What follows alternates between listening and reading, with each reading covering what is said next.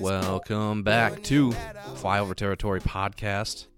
As always, co-host Woody. With me on this glorious late April evening is co-host Dave. Dave, how we doing? Woody, the softball team to which we both belong to is 2-0. Great opening night last night. And that's about the only successful baseball, softball related squad in all of Minnesota, I believe. So I'm doing good. I've got a fresh beverage here, and I'm smiling and just kind of laughing at where the Minnesota Twins ball club has found themselves here on April 27th, like you said, late in the evening after another collapse in Cleveland. So doing good. I think, like you had said, we could spin this as like, what are the positives right now? But you know what? Let's grin and bear it, Woody, and let's get right into it. This ball club is bad, like 7-15 bad. And I just sticking with this kind of like, what the hell happened? More so, let's do a little bit of the blame game. When you're sitting here again, April 27th, they played 22 games, Woody. Who is to blame for a 7-15 start?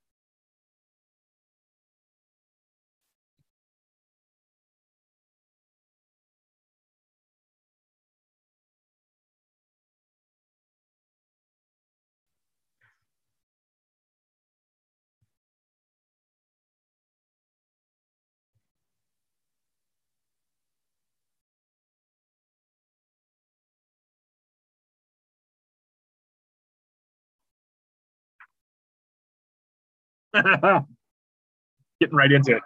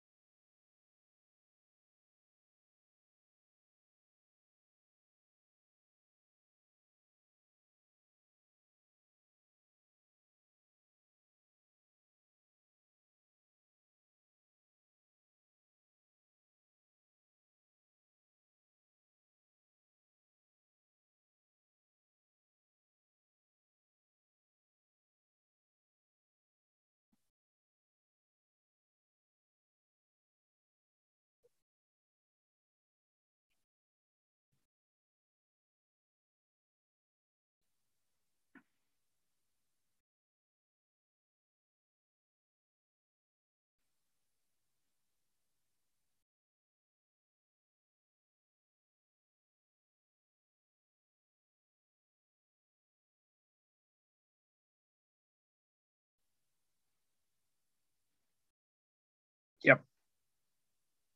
Yep.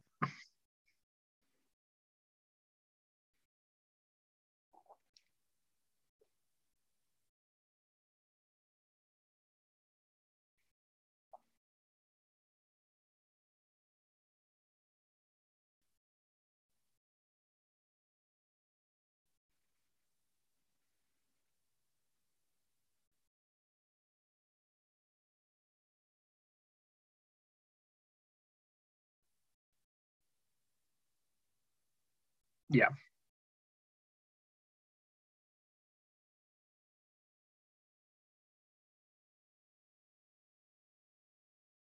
Yeah. I want to stick with that team construction first and foremost, because I mean, dialing it back, you and I both were. I think we were trending positive at the beginning of the season, thinking that this team, the way it was constructed, could respond to adversity. Was built to have some flexibility, especially infield wise, left field, right field, being able to move guys around. And man, that has been, I think actually going back, and I will defend the team construct to one degree, to kind of be like, you put together a squad that in a usual year and usual circumstances could have weathered some of these storms. I think this COVID thing hitting it hard has been a sneaky, understated blow to the Twins, with losing Kepler, Andrelton Simmons were big losses, and that just is a lot to overcome early on, especially when you look around the league and you're kind of the only team that's battled COVID outside of what was the Mets Nationals opening day weekend that got pushed around a little bit. So the Twins found themselves kind of the spotlight, I feel, of COVID related issues. And that came right at the beginning of this schneid that they're on right now. And they've won 2 out of their last 15 games. Is that possible? Like it's really, really something around those lines of last 13, 14, couple 13, 14. And the construct of the team, I think, to an extent, has been really challenged by that. And what team wouldn't be if you're all of a sudden down to bare bones in terms of your options? So I will kind of give some wiggle room and say, like, hey, you put together a squad, you thought, like, hey, usual nicks, bangs, dings, we'll still be able to roll out a major league lineup. And that's been tested. But what is unforgivable is this bullpen, and thinking that Colomé was the basically the only move you needed to make, Robles as well, and you'd be good to go. Because clearly Alex Colomé has been chief culprit in terms of losing. Like, that loss is on him. And he was brought in to be that spot, and he's been rolled out by Rocco every single time to be that guy. That's team construct, that's team management. So front office and Rocco at fault for that. But I see the bullpen as being the biggest failure in terms of team construct. And it's you rolled your dice on Alex Colomé, and clearly he is not going to be able to do it. And that was kind of where I wanted to take that conversation, is what do you do? Do they seriously cut him?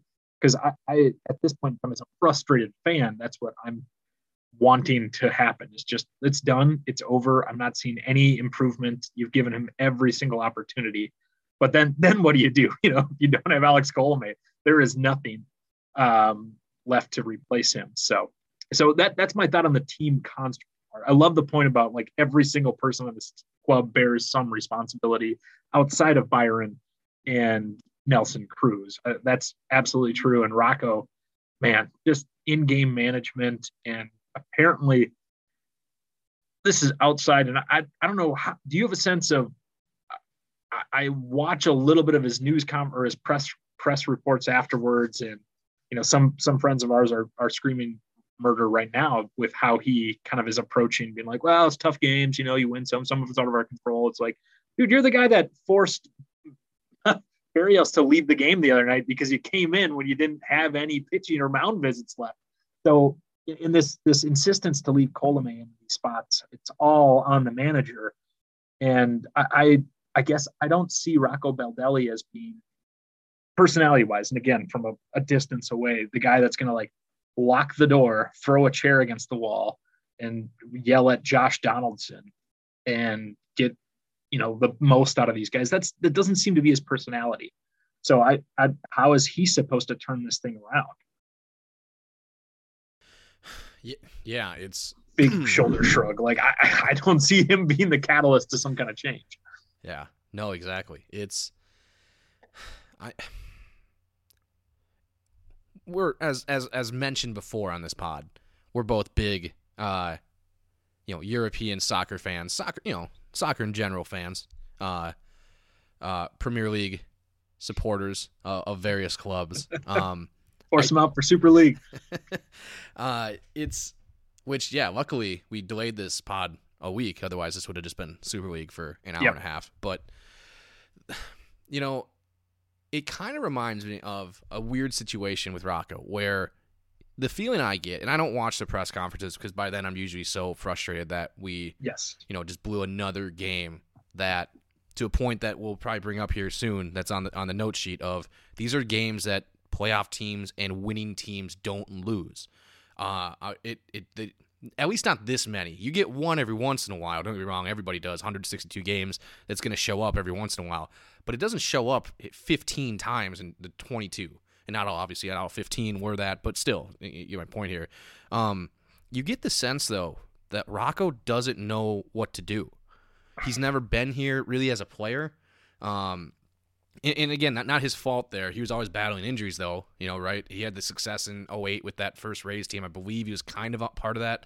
That already might have been some of the injury stuff, but he has never been a manager in a situation like this. It's like he has some experience, being a coach, but not like the guy in charge, and had other guys there. And you look at this, the other coaching staff guys here. Usually when you hire that young, up and coming, data-driven coach, manager, whatever in any sport, you usually bring on an associate head coach or an assistant, whatever, who's been there before, done it, understands the ins and outs of the season, being in a leadership role, hopefully who's had some success, but then again, maybe some things fell apart that were either out of his control or something that you didn't want him to be the lead guy anymore. You get the sense we don't really have that on this team. Yeah. It reminds me of a manager who now I'm very positive on, as I bring it back to the soccer part here, but I think initially was really frustrated with in my Manchester United man in charge here with Ole Gunnar Solskjaer, where same kind of deal. He came in, former player, a guy that gets the modern player's perspective, is very much I'm here to support you. I'm not going to do, I'm going to push the right buttons, but I'm not going to be this 55-year-old coach who's been there, done that, knows it all, and just yells at you to get my way because my way has worked before, so therefore it'll work again. He was very that. But the problem is the results didn't come with it, and he didn't really understand, hey, you're not a player anymore. You're the manager. You're the guy in charge. And that's where I feel like Rocco right now is really going to have to develop. And here's the thing, right? Kind of with Ole, and he's kind of figured it out, although we haven't won shit, so I shouldn't say he's actually figured it out. But, second place trophy coming your way. Hey, unfortunately, I hate to say it, but I'll take it this year. Bite your arm off for that. but no, it's you worry that, granted, we don't really have anybody, and I'll bring up a name at the end of this that if he's still around and able to do this, maybe, but you get the sense that hey, if management decides that a wild card spot or even the division for some stupid reason is reachable, we rarely ever see the in-season baseball manager fire replacement, right? That just never happens unless they absolutely suck and they're not going anywhere, and the manager lets star players go take naps during the game.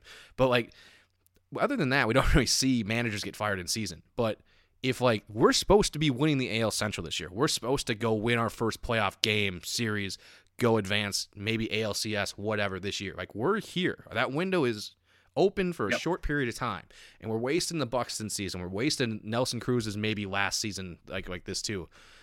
You wonder if, hey, I know you're figuring out how to manage these rocky, rough parts of the season where it's not really working, and I hate that it's the start of the season, but we need to make a change to tell and show these players on this team and this organization, guys, we're not fucking around here. We expect to win. This is not the Twins of the 90s and 2000s. We're not just going to sit and wait. And a guy that I wanted to hire originally, and I'm okay with Rocco, but a guy like Doug Minkiewicz, if he's just sitting around and willing to come in and maybe can be, again, hey, I know the player perspective, so you're going to get that still, but we just need a different voice. And I know 2.5 years seems short, but again, this regression is really worrisome, really, really worrisome that you don't need to see often, and maybe unfamiliar circumstances call for unfamiliar decisions, and that might be the first, I don't even know when the last one is. I couldn't tell you. But the first in a very long time of in-season manager switches or changes. And I'm just, Paul Molitor was the manager of the Twins for 4 seasons. Now, those were 4 full seasons I would stake a large sum on. But yeah, it's one of those, it's April, and there's still probably the right call is to say Rocco's really fighting it right now. And maybe this is that, adversity shows off your true character, and there might be some low points. I just, as a fan, I keep scraping the bottom of the barrel for the low point for this season. It's tough to watch. It's really, really tough to watch when you hand the ball off to this bullpen and you're well, they're going to score 3 runs. do we have a lead? And I'll point out a couple games. I love that you brought up the fact that good teams don't lose these games. And we'll maybe give the COVID excuse and some other things for the last 2 weeks, but go back to the beginning of the season, like right away, all of those extra inning games the Twins lost. And you can bitch and moan about the extra inning rule and how it's all set up with the runner on second, but it's inexcusable the Twins were not able to score a run. And I don't think they've scored a run yet in the 10th inning.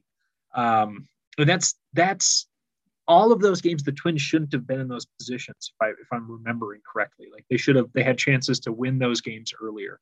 The game against the Brewers was especially troublesome when you're kind of Dobnak got put in a no-win situation. But if there was a feel-good story coming out of spring, it was like Dobnak contract extension. Well, this could be his moment. He could step up and prove to be the guy to keep this game alive and maybe keep that story rolling. And I feel like, Woody, for me, that was when the season all of a sudden, like, it wobbled and it never, even though we had those wins afterwards, it was like lost Donaldson game 1.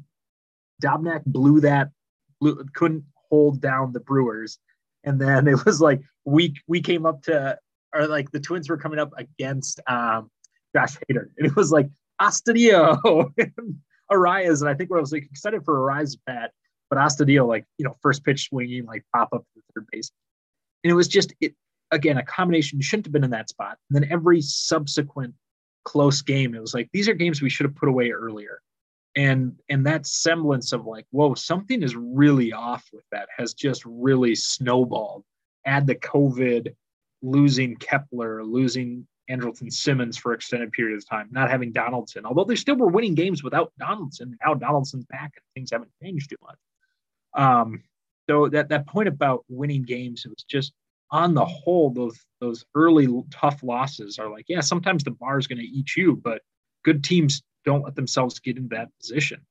If you're not a good team, you're constantly finding yourself in that position and losing those games as a result because you're not a good team. You don't have the collective wherewithal to win those games. And shit, they've had tons of opportunities to win tight ball games.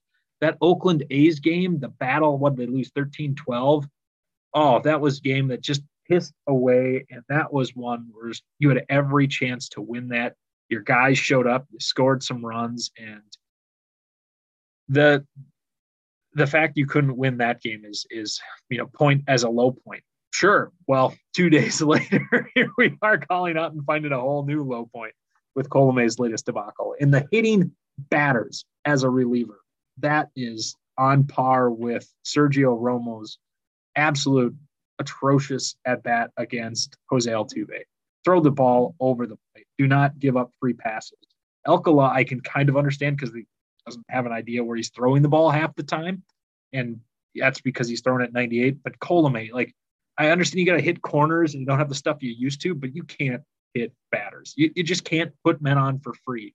And that back to my point of like, good teams don't do that. Good teams get the ball, put it in play. You have this great defense behind you.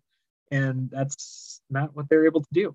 So the one saving grace that I will say about us not winning these games and games that we both acknowledge and probably many people acknowledge that you got to win these games. Good teams don't lose these games. We've won these games in the past and it hasn't meant shit when it comes to October. So maybe there's something to be said of like, hey, maybe you only get like 10 of these a year. And maybe we're not using any of them and we're saving them for later. But the problem is we might not get there if we don't do this. So it's kind of that like double-edged sword of it where it's like, hey, I get that like we're losing these tough games and really battling and really figuring out, hey, when the going gets tough kind of stuff. But yeah, like you said, it's really unexplainable things that are going on where it's like, hey, like, we see it, like we understand it's happening, but the difference is it shouldn't be happening. And again, you just don't get that sense that whether it's Rocco, whether it's the upper management part of it, whether it's other players, that we just have the makeup of having guys that are like, yeah, like this is unacceptable, guys. And I'm sure they've done a closed door, players only meeting that always go on when, whatever. And it basically is just an opportunity for the veterans to yell at all the team and air out whatever and say, hey, this sucks. We got to be winning more games. But again, you look at this team makeup and it's not really built with winners. Like, it's a bunch of guys that grew up in the Twins organization, don't really know any difference. Or you bring in a guy like Josh Donaldson, Nelson Cruz, and Kenta Maeda are kind of the guys. And it's like, hey, none of them have like a World Series ring. Not to my knowledge. I know Nelson Cruz technically lost that one World Series for the Rangers, but it's like they just haven't been there. I know Kenta Maeda's been to a World Series, but like they were questioning whether he should be a bullpen guy or be like the fourth starter all the time. So it's I get that they've been there, and you can find pieces that have been there, but yeah, it's just, again, we go back to when we talked months ago of when we're trying to build this team out and we start looking for pieces, and a way to kind of, again, rope back into, it. And I get contract-wise, there's a limited stuff we could do, but man, like, the Royce Lewis injury is a killer right now. Absolute killer. No one's fault on that. Not blaming anybody. But the fact that, again, we pretty much were banking on Alex Kirilloff and Trevor Larnach to just be these guys that they aren't like, they aren't those guys right now. Like, we were expecting like Rookie of the Year campaigns out of these guys. The fact that they can barely sniff a hit when they're up here, and Larnach hasn't even been up here. It's been Brent Rooker. Yeah. And they're both 24, and we just insisted on not trading them for bona fide studs.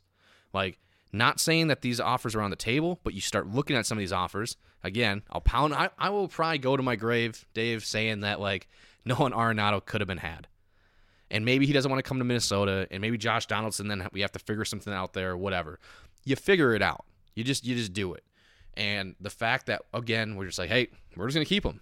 Like, we could have got a legit starting pitcher last year at the deadline. Just insisted on not trading guys. Nope, not doing it. Man, like, these guys are just, and this is the issue. Like, we get to the same point of Max Kepler at age 24 was an everyday player, right? Jorge Polanco, and again, these guys aren't like all-stars. I guess Jorge Polanco technically was. Jorge Polanco at 24, everyday player. Luis Arias at 22, like, is in the mix. Now is like 23, 24, everyday player. All lesser prospects than Royce Lewis, who, again, injury, not his fault, but with Kirilloff, and we just cannot figure out how to get the top these are the top guys. These are the guys that were supposed to be the franchise guys, and they're not even close to ready. And how you didn't exchange that for a legitimate, like, player, what are we doing? This is exactly to that point of, like, we had some consternation early on about, like, we were trying to do, it seemed like they're in two different modes, right? Like, it was decisions made by the front office, like, we're all in, but, we're also, like, banking on some things falling in place that, again, like you're pointing out, weren't, like, what were we kidding ourselves? So trying to kind of come back to where we're at. We started with the blame game, and we've highlighted three areas, front office decisions and putting this whole entire club together. Rocco Baldelli's management of that, and a Colomé.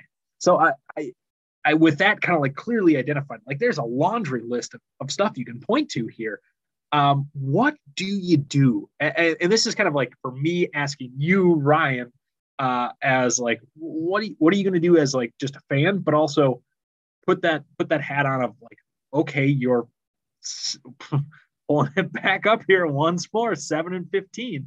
It's April. Do you say and give yourself just, like, it's April? This is baseball. It's weird. The division is led by the Kansas City Royals. Do we think the Kansas City Royals are going to win? No, it's okay. Quit hitting the alarm button.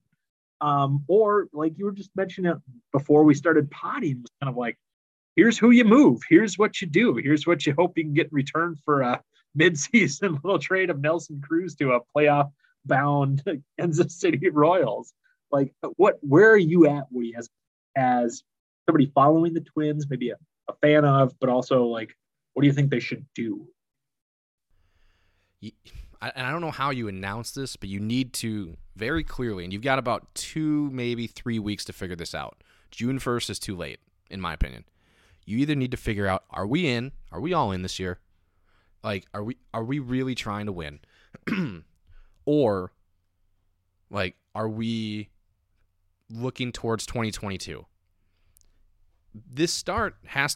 All this start does to me is expedites that question. Usually you hope that, like, by mid-July you get to ask yourself this. We've got to ask ourselves this by May 15th, we need an answer. Yeah. Because that means then we can start shifting stuff around, and it sucks because here's the names that are going to this is where you have to start looking at what are we going to do. Like, that means Kirilloff is just starting in the outfield. He just is. Let's start with my more favorite to talk about. Let's blow it up and let's look towards 2022. That means Donaldson, Cruz, Maeda, Berrios, Pineda, all instantly. Berrios a little bit maybe less, but all are, hey, let's start pulling up that updated 2021 MLB top 100 prospect list and let's start identifying guys. Yep. Cruz, I think, could fetch you at least one. Donaldson could maybe get you a bottom half one. Maybe a bullpen arm that you could build around. Pineda, same kind of deal, like hot arm. You know, he's been, again, Pineda, Berrios, Cruz, Buxton, a couple guys, you know, Andrelton Simmons, Donaldson, to his credit, they've all done pretty well. Start the year off. Yep. But we need to know so we can start planning, because I think that you get really dangerous if you start taking that into June and July, because I think then some teams can start taking advantage of you. I would rather us be the first team to make that move of, wow, blockbuster trade today, Nelson Cruz to the New York Yankees for Davy Garcia and prospect to be named later. Like, oh, shit, okay, that's what we're doing. Or, and again, I could go for prospects forever, or you figure it out and you say, okay, like, do we know that Royce Lewis off an ACL tear and a Tommy John surgery in the last 750 days is a bona fide, like, generational talent? Or, I don't know, Sonny Gray sounds pretty nice, right? And I don't know if the rotation's the area to address, but I just think that's a name off the top of my head, right, that you could think of. Reliever, find some sort of closing situation. Hey, team that's not doing great, got a cool arm, sweet, send them our way. You can have a top prospect. And as much as I hate trading top prospects for, you know, relievers, but again, I don't want to take that conversation into June. I really want to declare it early and then, like, let's just figure it out. It could be Kirilloff moving, and then to say, hey, you guys are a struggling team, or you want a first baseman power hitter or corner outfielder power hitter for the next decade. Here you go. Just give us some bullpen help. Give us something. Because these guys are feeling like if we're going to go for it this year, which the roster says we should, with how old certain guys are, with how well they're playing, we need to really have that conversation of, are we sure we want to wait on these prospects? Are we sure we want to keep doing it? I get it. Like, we're pot committed, but like, what's the point here? To be like, to see something through because we feel like we've put a bunch of time and investment in it, or to make the right move of, hey, can we sneak a wild card spot out? Because I think the division is going to be tough. It's going to be tough to make those games back up and get to 95 wins. Like, let's be honest. Yeah, I was just going to say, you can't give games back, you know, both, like, you don't have to give games back when you win, and you can't get them back when you lose. So when you lose 10 inning games, that sucks because you're not winning that game. That idea of kind of saying, like, here's May 15th, you've forced yourself into this situation. By the way, can we also just pause and say, Miguel Sano, thanks for nothing. Just thanks for nothing. Does that mean that, you know, on the heels of today, on the heels of his other last 1, 2, 3, 4 appearances, Alex Colomé is outright waived? Like, we've had relievers on this team that kind of, like, just disappear and, you know, like oblique strain or something like that, and he just never comes back. But I mean, I am in the camp of, like, message needs to be sent as you're 7-15, just not finding anything, casting around for something. Like, you have to do something. I guess is where I'm kind of the frustration at a boiling point with regards to the apathy that they've shown, and, like, Rocco's comments tonight, just being like, oh, tough games, you know, well, you know, it's the way it goes. Like, no, do something. And and I'd be happy if it goes either way, honestly. Like, I want to watch competitive baseball. It's tough to sit here and turn a Twins game on when you know where it's going. But if you give me something to at least be like, here's where our plan is. We understand the situation and we're going to move a lot of pieces to get us in a better place in 2022. I just am mostly concerned about where the contract negotiations stand with Byron Buxton, because apparently he is everything we all knew he could be, and the Twins did not sign him to an extension. So this is his contract year, by the way. Koff from our softball team, who and I got in an argument the other night about if it was his contract year, and I feel vindicated now. But yeah, I was just kind of sitting here on a Tuesday evening, I'm like, cut Colomé, just wave him. Just I don't want to see him throw another pitch in a Twins uniform. Like that point of unreason or not even reasonable approach. I mean, he's probably perfectly serviceable in the 6th or 7th inning if you need a guy to get you an inning or get you an outs. But yeah, he can't be high leverage. But at this point in time, send a message. Somebody say or do something. Rocco Baldelli at the, whatever level. So that's what I'm calling for. And, this doesn't lessen me interest in baseball. It's just it's kind of nice that we have a lot of other avenues that we can pour our interests into in terms of baseball, which, that can be our tentative bridge over into Topps NFT territory, Woody. But yeah, I love that May 15th. Like, this team needs to know what it's about. And I would love to see something happen by the end of this week, not only win a fucking game, but maybe make a statement with your roster. Yeah.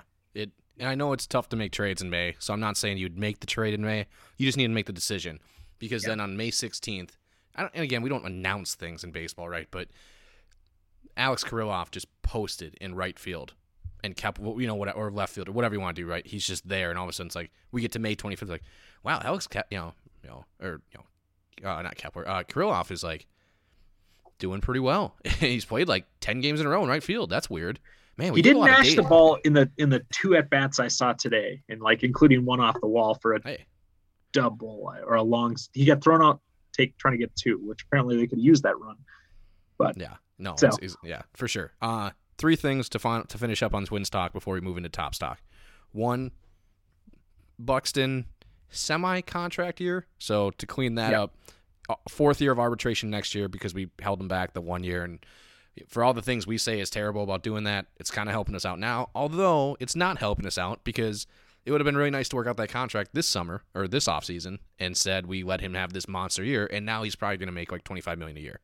So, oh boy, I don't know how we free that up. I mean, it's Nelson Cruz money. We've explained that before, where it's like, yeah, we're not bringing Cruz back next year, which is fine. But in terms of just outright waiving an opening day closer in the middle of the season, we did this 2 years ago with Blake Parker. Yes, that's who I was thinking about. Yeah, thank you. So it has been done literally by this team with a pitcher that's kind of been the same way. Although Blake Parker, oh man, I was actually having flashbacks this offseason when we kept announcing the names that were going to be the bullpen guys to 2019 when this happened. Because I remember thinking, like, why the fuck are we bringing Blake Parker in? Like, oh, he's our closer? It's like, no, like, if he was just going to be a guy that we overpaid, okay, whatever, we're just giving him a tryout. But no, it was a terrible decision then, terrible decision 2021 to figure that out. Last thing, less seriously tied to baseball, more the Ole Gunnar Solskjaer soccer fusion with Minnesota Twins.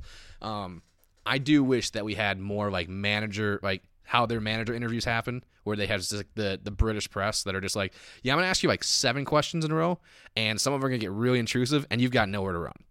If you don't answer these questions, you're going to get absolutely just destroyed tomorrow in the local papers. We're going to just straight up ask you, like, so, Alex Colomé, you thinking about cutting him, or you thinking about just demoting him?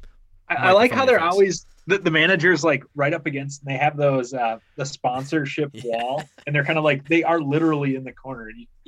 That's one that I'd love to see the other view, like what they're seeing as, every Sky News reporter's got like something shoved into their face, the Sun or whatever English rag is covering set. But yeah, so I don't have any sympathy for them, but because no, definitely not. But it'd be great. The way that, and granted, the Zoom stuff doesn't help this year, but even in general, the post game press conferences they're just so safe. None of these writers are like, they're so afraid, and I get that, but it's like also too where like it'd be nice to press him because it'd be nice to see that side of Rocco of like get a little fire of like, hey, how about you don't ask me that question, dude? Like I'm gonna stand up for my guys. Obviously you haven't done well, but like you'd like to see, okay, he has a little fire with us. He probably has some fire with the players, but right now he's just so like, no, we're gonna figure it out. We're just gonna keep working hard every day, and it's like, hey man, like cliches work for the teams that win, but like there's also like 22 teams that don't make the playoffs, and those cliches didn't work for those guys. So I don't know. Well, like I said, May 15th, important day. I don't think Colome will be the closer at that point. Taylor Rogers hopefully won't be back in that role. But we'll see. We'll see. Who is their setup man? Who does the seventh inning? Don't ask these questions. J.A. Happ's going to go.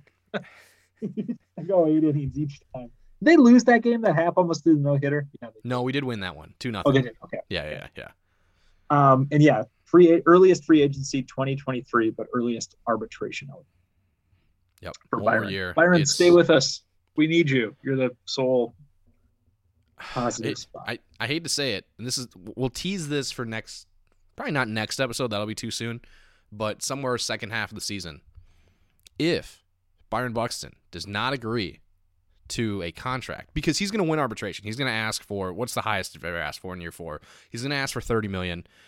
We're going to probably say, we're going to pay you 15, 18, and then he'll, arbitrators just rule player or team? They don't get to like decide a middle ground, right? It's one or the other. Yeah, now if he falls off a cliff and ends up batting, 270 at the end of the season, maybe not, but like, hey, that's not happening, right? That's not happening. We're going to win 52 games. He's going to bat 400 and hit 45 home runs. So if that happens, he's going to make whatever he wants. If we can't agree to a contract, because again, I think he'll be 28. You figure Mauer got 8 years, 184. I mean, he's going to get 8 years, 200 at least. Like that, you just figure a contract a decade later, it's going to have to be that. If we just say like we can't pay you because you've not shown the injury history, like the episode in August is what the three best trade packages for Byron Buxton, which could be a sad day, but that's for another day. Today though, we have our favorite new NFT of the pod. Although the Wax cryptocurrency set has been a little bit less exciting, but good old Topps Wax. I wish they had a different name for it. I really do, but oh well. It always is going to bring up comparisons, at least for us, in comparison to Top Shot. And I'm not going to lie, Top Shot's not a bad name. Like that kind of resonates. But yeah, like what do we call this? Topps Wax, MLB Wax, Topps NFT. Like nothing quite works. But you and I both purchased a goodly amount of NFTs on the Topps drop of their first ever NFTs on April, was that the 20th, I believe? I think it was 420. Yeah. 420. We did okay. Both of us have been playing around with our Wax wallets and selling some of our NFTs on Atomic. And I think, not only it's been almost a tenfold investment or return on our investment. If we could get that money out of Wax, the currency that NFT that Topps uses for its NFTs. But from that standpoint, it's been a quote unquote a success with what we've been able to get from that monetarily. But on a larger sense, where are you at with this NFT craze finding its way into Major League Baseball? Specifically with our old friends at Topps who are up to their usual shenanigans in terms of what's in those packs. To which our good friend Henry was kind of like, are you guys like outraged and incensed by this? I'm like, no, this doesn't surprise me at all. All their good cards were all the good moments. NFTs were in the first couple packs to be opened. Like, I think they do this anyway. So I'm not too concerned, man. I'm just keep coming back to the well. Yeah, I do feel bad for the fresh faces in specifically like sports cards in general, and then the NFT part of it obviously is layered on. But I feel like the ones that have been in sports cards and then migrated over to Topps Wax or Top Shot or whatever, they're in it because they're degenerates. They're not in it because NFTs are cool in this like possible like huge like thing that could be a decades long like investment. Like we're just here to rip packs and to like hopefully get like the one or two sweet cards that we were looking for in the set.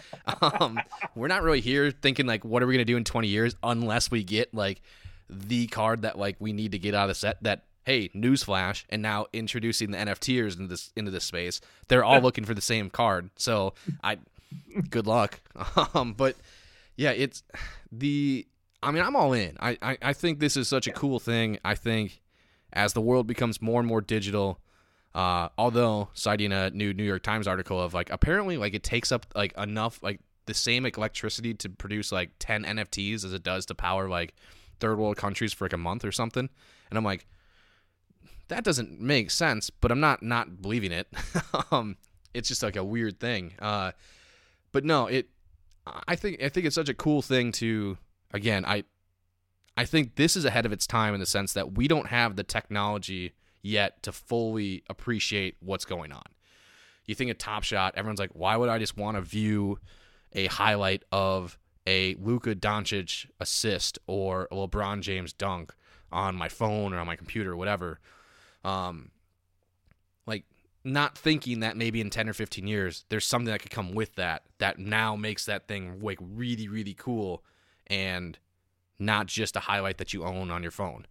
I think this could be the new thing. We talk about grading. We've had the issues with that all summer, all winter, all last year. That's been heating up. Like the raw cards, we've talked this all the time, whether it's centering, corners, surface, print lines, things like that. This is kind of like a new way to let's just take all of that out of here. Let's just take it out and let's just get back to what we really want. Everything is the same thing. It's all fair. It's not like, oh, I packed this really cool card, but oh man, there's a print line. Don't have to worry about any of that stuff. And now let's just see, the actual card, like what we're gonna do with it and what it's worth. And to me, that's part of it. It's part of the collecting part. Again, we've talked about this before too in the card section here of the pod where you're probably a little bit more collection based. I'm probably a little bit more like flipping kind of scene, like transactional based kind of stuff. But again, I just think it's a cool new space where sports cards for 100 years hasn't really changed.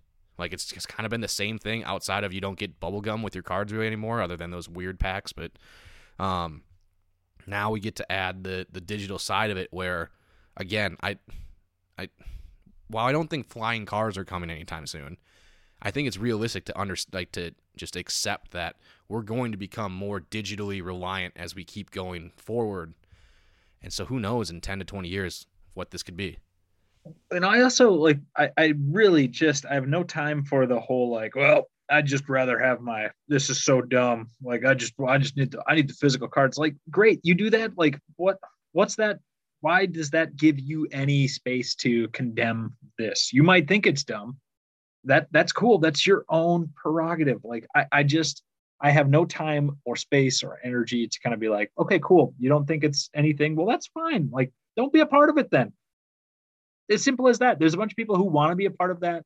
And also like, this is just a piece of cardboard with Tyler Beatty's name on the backside of it's half printed in French, which means this is $2. That doesn't make any sense either. Like these things don't make any sense. They're pictures of grown ass men. And this thing's been around for 70 years. Topps has been like celebrating that all year and will continue to do so. But this stuff resonates. And I think Top Shot NFTs for Topps and baseball and whatever football decides to do with this, whatever global soccer, whether UEFA is hopefully doing something around this, or maybe they're just spending on future super leagues. But to see what the Premier League could do with this, to see what and where this could go, I am all in on that. And I love that point about it's taking out some of what is most obnoxious about collecting at present. And you pointed out like, I would like to put together like complete sets. I can do that all day with physical cards. And that's kind of cool just to have something there. I don't think I'm going to be doing that with NFTs. Like I do look around and every once in a while I see on Twitter, like somebody boasting about how they haven't opened up one of their packs yet. and they've just got like this collection of 20 unopened Top Shot packs. Or I think the premium packs on for Tops's NFT are going for like $1,000 each now. Woody, is that possible? Oh, I don't want to hear that. I am here for the flipping on the NFTs, and it's kind of because I also want to cover my bets too and make sure like my initial investment is covered, so I can like go back upstairs and be like, hey, I made us $100 today. Yes, I spent $100 on NFTs, but so I like that, and I think there is a space too for me to like hang on to my Byron Buxton rainbow NFT or my Boban Marjanovic Top Shot. Like I have all these small things that I'm really like, I'm going to hang on to this. Plus what I think you and I are like in a space being in the early part is we can kind of plot that. And I think we also can hedge our bets long-term. Like I've told you, I've got one Shohei Ohtani that apparently is selling well right now. It's like, I don't need to sell that to recoup. I might hang on to that and just see down the road when Shohei becomes the first 200 game winner who's also hit 200 home runs. Here I've got his NFT, his first NFT. So I think we're in a lucky spot with how we've approached this. I'll give ourselves a small little pat on the back or whatever we want with being involved in this. And yeah, like you said, it's who knows where this is going to go, because I also think money wise, like the NBA put money on this, like they officially licensed Top Shot. MLB put money on this and officially licensed Tops. Like this is where the money's going. So there's kind of a smart bet of being like, follow that. Like it's something they're vested in. They're putting money into that. Tops, dictates the baseball market, and they're putting money into this. So that's I love that idea of what this could do, like being on the blockchain and what that represents in terms of some degree of democracy. I just hope that they really do what Top Shot has done, or what I feel Top Shot has done. This is comparing Tops to Top Shot. This is going to get really confusing, but making sure that there is a democratic approach to this. And it's certainly randomized. So Woody you got 200 in the last pack drop, like right for Top Shot. And usually you're like number 379,000. So I hope that there's an element of keeping this democratic in terms of the randomness and really stopping bots and making sure those who want to get in on this can get in on this. Because that was a big block for you with Top Shot, was you just could never get in early because there was a big demand, and that's okay. I'd rather have that than everything was bought up on the Panini or Topps website and none of us could get the amazing $100 deal for, I'm thinking of the product that I missed the most last year was the Topps Finest flashbacks from last season that Topps did that are gone in seconds because bots just eat them all up, or they all go to any number of the big retail outfits. So I full-heartedly agree with your pointing out, like, hey, you don't have to worry about grading. You can see which one this is. That's really cool. And I hope that there's an element of democracy with regards to these are available to anybody that wants to put the $4.99 or $199, whatever it is, to get these packs. And that's if they can keep doing that, like I'm here, I'm interested. I want to be a part of this. So, yeah. Has Topps come out and announced yet that this is a beta, or are they saying that this is just it is? I don't think I've heard beta yet mentioned with it. I have not to the extent that I can pull up NBA Top Shot right now and it still screams beta in the top left corner there. Yeah, so that is one part of it where it's like my assumption as we get farther into this with Top Shot, with whether it's So Rare, whether it's whatever NFT thing you're going through, that once we get out of the beta thing, I think it's going to be significantly more accessible. I think right now it's literally let's test it, let's see what the market is, like all that stuff. And they're being smart, not just being like, hey, we're good. We have Top Shot has what? It has to have over 500,000, if not like 1 million users now, probably more. Like, oh, let's just keep bouncing with that. And like, no, they keep growing it, knowing like our goal is I don't know what they're called, like 50 million people, right? Before we get the beta off or whatever. Once that is, I think we start to get to a point where like packs are like always available. If you just want to buy a pack, you can just buy one. But right now that demand is so high because like we don't really care and we don't really know what's going on, and it's way too new to really understand like market dynamics, which is a big part of all these that's driving it, right? It's perceived value. It's like for us who come from the hard copies of like paper cards, we understand that market driving it is a very real thing, and that's another thing I like about this with the Topps Wax here, where the market's right here, like it's easily accessible. Everyone uses it, you can see it. Great. Versus we buy a box of we have a box of Prism basketball, we have eBay, we have a couple other like random sites, but none of them are centralized, none of them really understand it. It's just really them just like reading transactions that have happened on eBay, on a couple other sites, but like they don't really know. This is like, hey, you got to go through here. We can see it all in like live. We can see digitally. You can view serial number like 14 of 2,800. You know it's there. Versus like we don't really know. Like you talk about like the PSA 10s and stuff and the PSA pops. Those are only accurate to some level, but like we don't know where they are. So I think that just having the market here, having it built within the system. And you mentioned too of like the people like, oh, I don't get it. Why would you want the paper copy? I don't get this thing. Blah blah blah. Whatever. It's like cool, but like the only reason you can say that now is because you have 70 years of paper stuff and you have like a history of it. Once that starts shifting and people start pulling their money out of the paper market, which would come in the low end and middle, right? The high end stuff is safe. Don't worry about your LeBron rookies, your Trout rookies, your Mickey Mantle 52s. None of that stuff's that's all out of the question. But your middle end stuff, your Royce Lewis PSA 10s,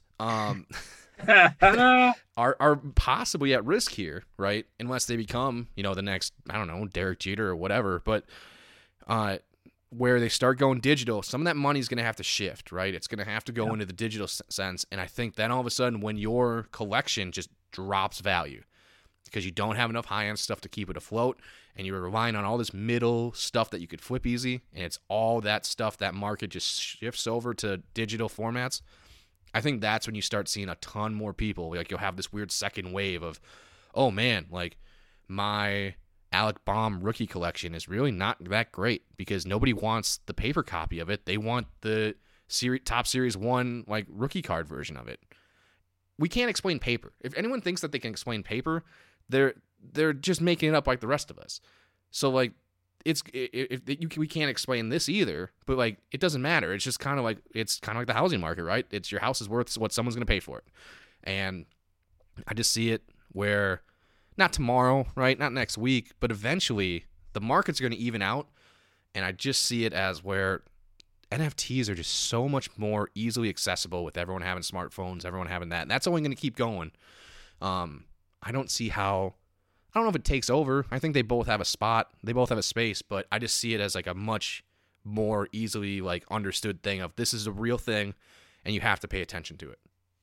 Yeah, and I'm sitting here kind of thinking, what would that balancing point be? It's fascinating to think about. Like if you're Topps or Panini, and you're kind of like, well, we've got our NFT game is off and running for Topps for baseball. Do we start? There isn't a Topps Black, there isn't a Bowman first edition. Does that mean? And then also you're again thinking about that market, and there is this massive influx of folks flocking to these hobbies because they feel they can make money or for whatever reason. And that, that's also, it's really interesting because there's the pandemic side of this. That's kind of channeled, I think, a lot of energies where they haven't traditionally gone. And how much has this hobby benefited from that? And will there be a pullback, or are these folks here to stay because they've found something that they're intrigued by? Or will they be sticking around for, NFTs? And shoot, Woody, let's say Topps NFT through wallet or through the wax falls flat. I think then you just like pick yourself, dust yourself off, and they'll come back at it. Like I guess I just don't see like from the Top Shot's not going to disappear overnight. I don't think Topps NFT is, and like you said, So Rare might be a great example of how that's got a little longevity now and has kind of grown sneakily and is you've experienced that a lot more and messed around with a little bit more than I have, and that's still missing some of the like biggest leagues and biggest names. So you find a space to get that seems to be steadily growing, and we're seeing this massive spike in both Top Shot and the wax for tops on the NFT market. Like I don't have any reason to sit here and doubt that they don't have staying power. I'm just also now like looking at the boxes of cards around me and being like, oh man, is it time to sell now? So that's it's really interesting. And then ultimately you got to do what you got to do and what you're interested in. It's just might be a great moment to check yourself. Like it's not worth for you to go out and spend $2.99 on a pack of Top Series 1 at Target anymore. Just unless you're doing it just to physically have the complete set. But you can also buy that for $49.99 at the end of the season too. So what the hell are you doing, David? Yeah, I really like those points, Woody. I think that's a lot to kind of consider. And I'm trying to discern like what the hell I should start just doing fire sales right now.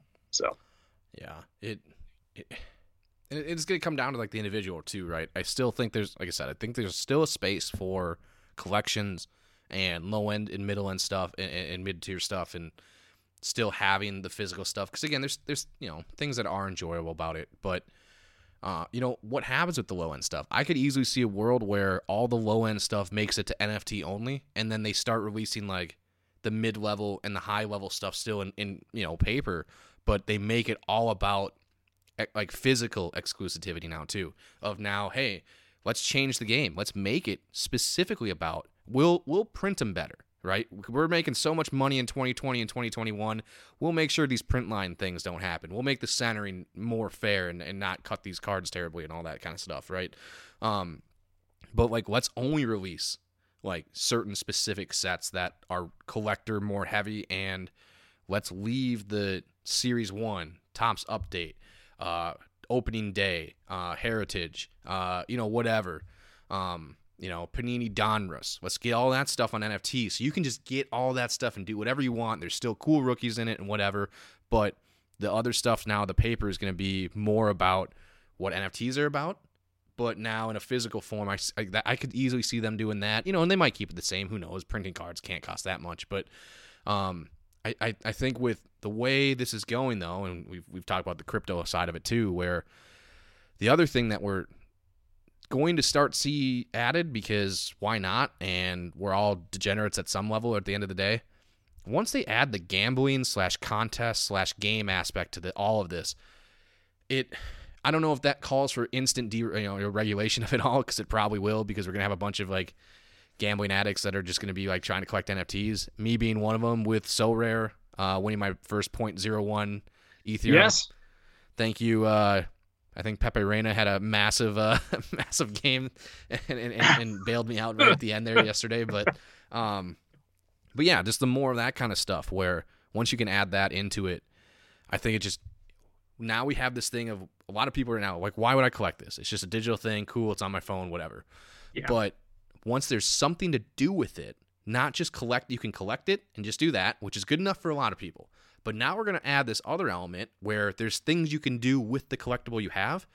I just think that's a home run. And I just think the closer you get to that, which is where I heard Top Shot's coming out with something like that, and that'd be great. But once you get closer to that, I think it's there. And that's just what this, I think, is all leading us towards is that. And you mentioned the pandemic.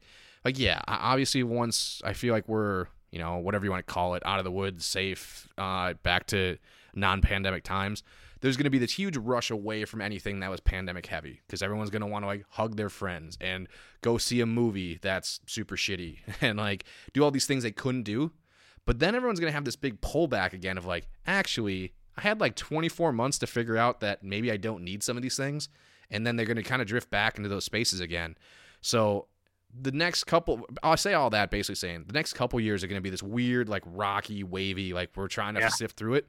But like, no one's going to go pay $25 a piece plus $25 for a bucket of popcorn to go watch some shitty rom-com in the middle of the day in July. They aren't. Like, we're just not going to. Unless it's a Marvel movie, the Star Wars reboot, or like, no, I don't even know. Like the next Christopher Nolan movie, no one's going to movies anymore, right? So all that money has to go somewhere. And I just see like more things like, specifically movies, but plenty of other things. Like you can already do the outdoor stuff still, so you're fine there. It's all got to go somewhere. And I just see whether it's Topps Wax NFTs or it's something completely different. I just think that we're just headed towards funneling ourselves into like a digital exclusive kind of, society. And whether that's good or bad, I don't know. We could debate that till whenever. No, I think this is, we kind of said there was a May 15th point for the Twins to check back in, see how they're doing. The check-in point for the conversation between NFTs and physical. Give ourselves like that 6 months after we really can kind of say like the pandemic is behind us to an extent. Or that, like you said, that what's going to happen, that roller coaster of a year. Love that. Well, I'm glad we could like end on something positive that we at least both are benefiting from, unlike spending 3.5 hours watching Bally Sports North and getting disappointed in the ninth inning by our bullpen once again. But I think again, like we got May 15th, the Flyover Territory podcast's official/unofficial date of what are you going to do? And we need an answer. And the answer won't obviously be in a cool Premier League presser after a game from Rocco Baldelli. It'll come in some form of like lineup showing and like how we decide to go about that. Is Alex Kirilloff just our starting left fielder all of a sudden? Is Balazovic all of a sudden just like pitching at CHS Field and ready to throw whenever we need him, kind of stuff like that. But I think answers will be there, and then hopefully Buxton's still batting 400, and Nelson Cruz is still on whatever he's on to be hitting as many home runs and for 330 at age 40, which is unbelievable. Like this is happening again. He's on pace for the same season, 330, 35 homers, 100 RBI. It's nuts. But any last parting shots there before we head off? I was just going to say, I'm pulling up our calendar right now and probably going to make a calendar event for May 15th. I think I'm working that evening, but I think once I get back, that might be emergency podcast moment right there on May 15th. Create an event right now. Put it on your calendars. I love the idea too that this is Flyover Territory coming with you with some positive, helping you navigate these dark times, Minnesota Twins fan. Fear not. Dave and Woody are here to help you figure out how to navigate this. And if you want to support us in ways, send us those NFTs. Or Woody and I, after this, will be crafting a pack of the 1992 Redux cards because I just bought that. So like that. I like getting there. I think May 15th. I believe we have a Saints game right around that time as well too. Yes, we do. So we'll check that out and maybe report back with what's going on down on the farm, as the old Metrodome / Target Field video would suggest. But I like that the farm is now just like 10 miles down the road or whatever the distance is instead of how Minneapolis is always viewed St. Paul. That's very true. That's very true. But cool. Until next time, which hopefully will be around May 15th, and hopefully we have an answer of where we're going. And maybe let's just fingers crossed only be at like 22 losses on the season. But yeah, rough to hope for that. Exactly. But yeah, for Dave, this has been Woody. This has been Flyover Territory Podcast. Catch you next time. Peace.